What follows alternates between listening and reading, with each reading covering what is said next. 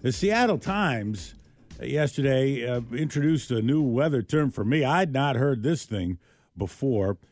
You know, there are all these different weather terms that come up. You'd think weather is weather. It's been weather the same, whatever. It's not like they've invented new kinds of weather. It's just that there's new terms for it, right?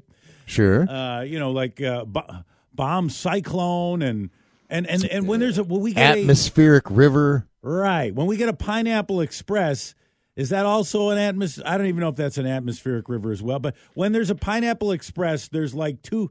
I think there's another name they use for that, too. They got a couple different things when we get a Pineapple Express. One of the terms I've heard over the past couple of years that I didn't hear in previous years was haboob, the big sandstorm. The big sand. I never heard of haboob until, that came up. That came up in the last 10, 20 years.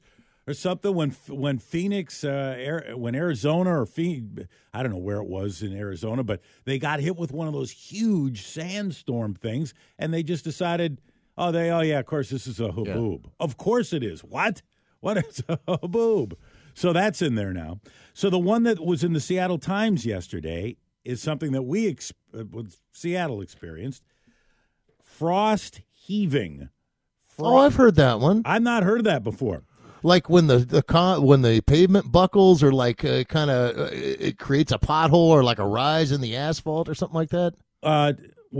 Frost, it's like that, except the way the Times described it. It's when turf fields become lumpy during a stretch of freezing weather. That one I actually have heard of. I don't know if it's because of my time in Alaska or something like that, but I did hear it. According to the Times, this happens when ice forms beneath the soil and displaces the ground as it grows to the surface. The frost heaves up.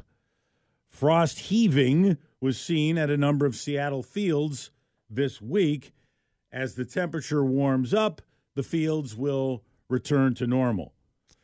So I guess it's kind of like when it gets really hot out and the asphalt buckles or bubbles up. I guess it's the same kind of thing that happens, but on the when other it's cold, end of the spectrum. Yeah, frost heaving.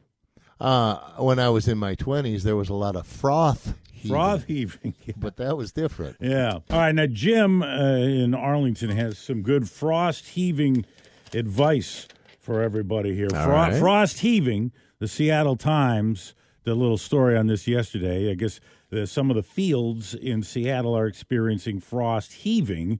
That happens when ice forms beneath the soil, displaces the ground as it grows to the surface, so it kind of bubbles up. The fields bubble up. They'll debubble when it warms up. And I think if the roads are not like laid properly, or the asphalt is not properly bedded or something like that, it will happen under the roads and cause the roads to get messed up too. Jim's an old fence post digger. What's your advice, Jim?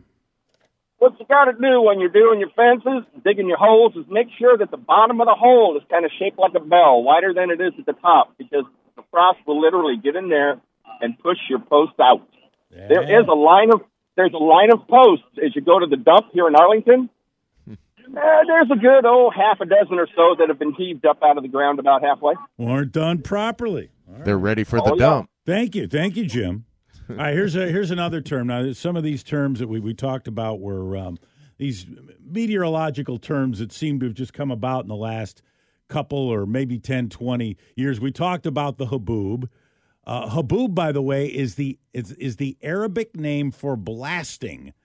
It says, and the term is widely used in the Middle East and parts of Africa when they get those intense dust storms. It's used every once in a while. We'll have a windstorm or a dust storm here in the United States. Arizona described or as a haboob, yeah.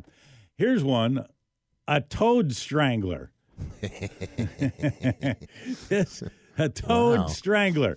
That sounds like something that came from out where the buses don't run. Yeah, we had a real toad strangler out there today, Donnie. Well, that's where it comes from. This is a colloquialism native to the southern United States that describes an extremely heavy downpour of rain that can often lead to flash flooding. I just stepped right there off the porch to go check the washing machine, and the dang toad strangler came right through and swept me up off my feet. Used in a sentence, you might hear something along the lines of, that toad strangler that came through last night knocked all the clothes on my clothesline. Yes. All cattywampus, it says here. Derecho. And I've heard that one used before. That is Spanish for straight, and that's a fast-moving line of vicious thunderstorms that we don't get here. Bombogenesis is another one. I've heard that one. Polar vortex was one that came down the line lately. Yeah, thunder, snow. That term has been used more in the last few years, and these meteorologists, it's like they got to justify whatever money they spent in meteorology school. We know you're smart. We know you're all smart. I know. Whenever I watch King 5, I see that Adam Claiborne, and I think he's Adam Sandler. You know what I'm talking about when you're watching the news? Oh, that young guy? Yeah. He reminds me of Adam Sandler. Yeah. I can't look at him and take the news the weather seriously. He needs to do a goofy voice or something. Shooby-Doo!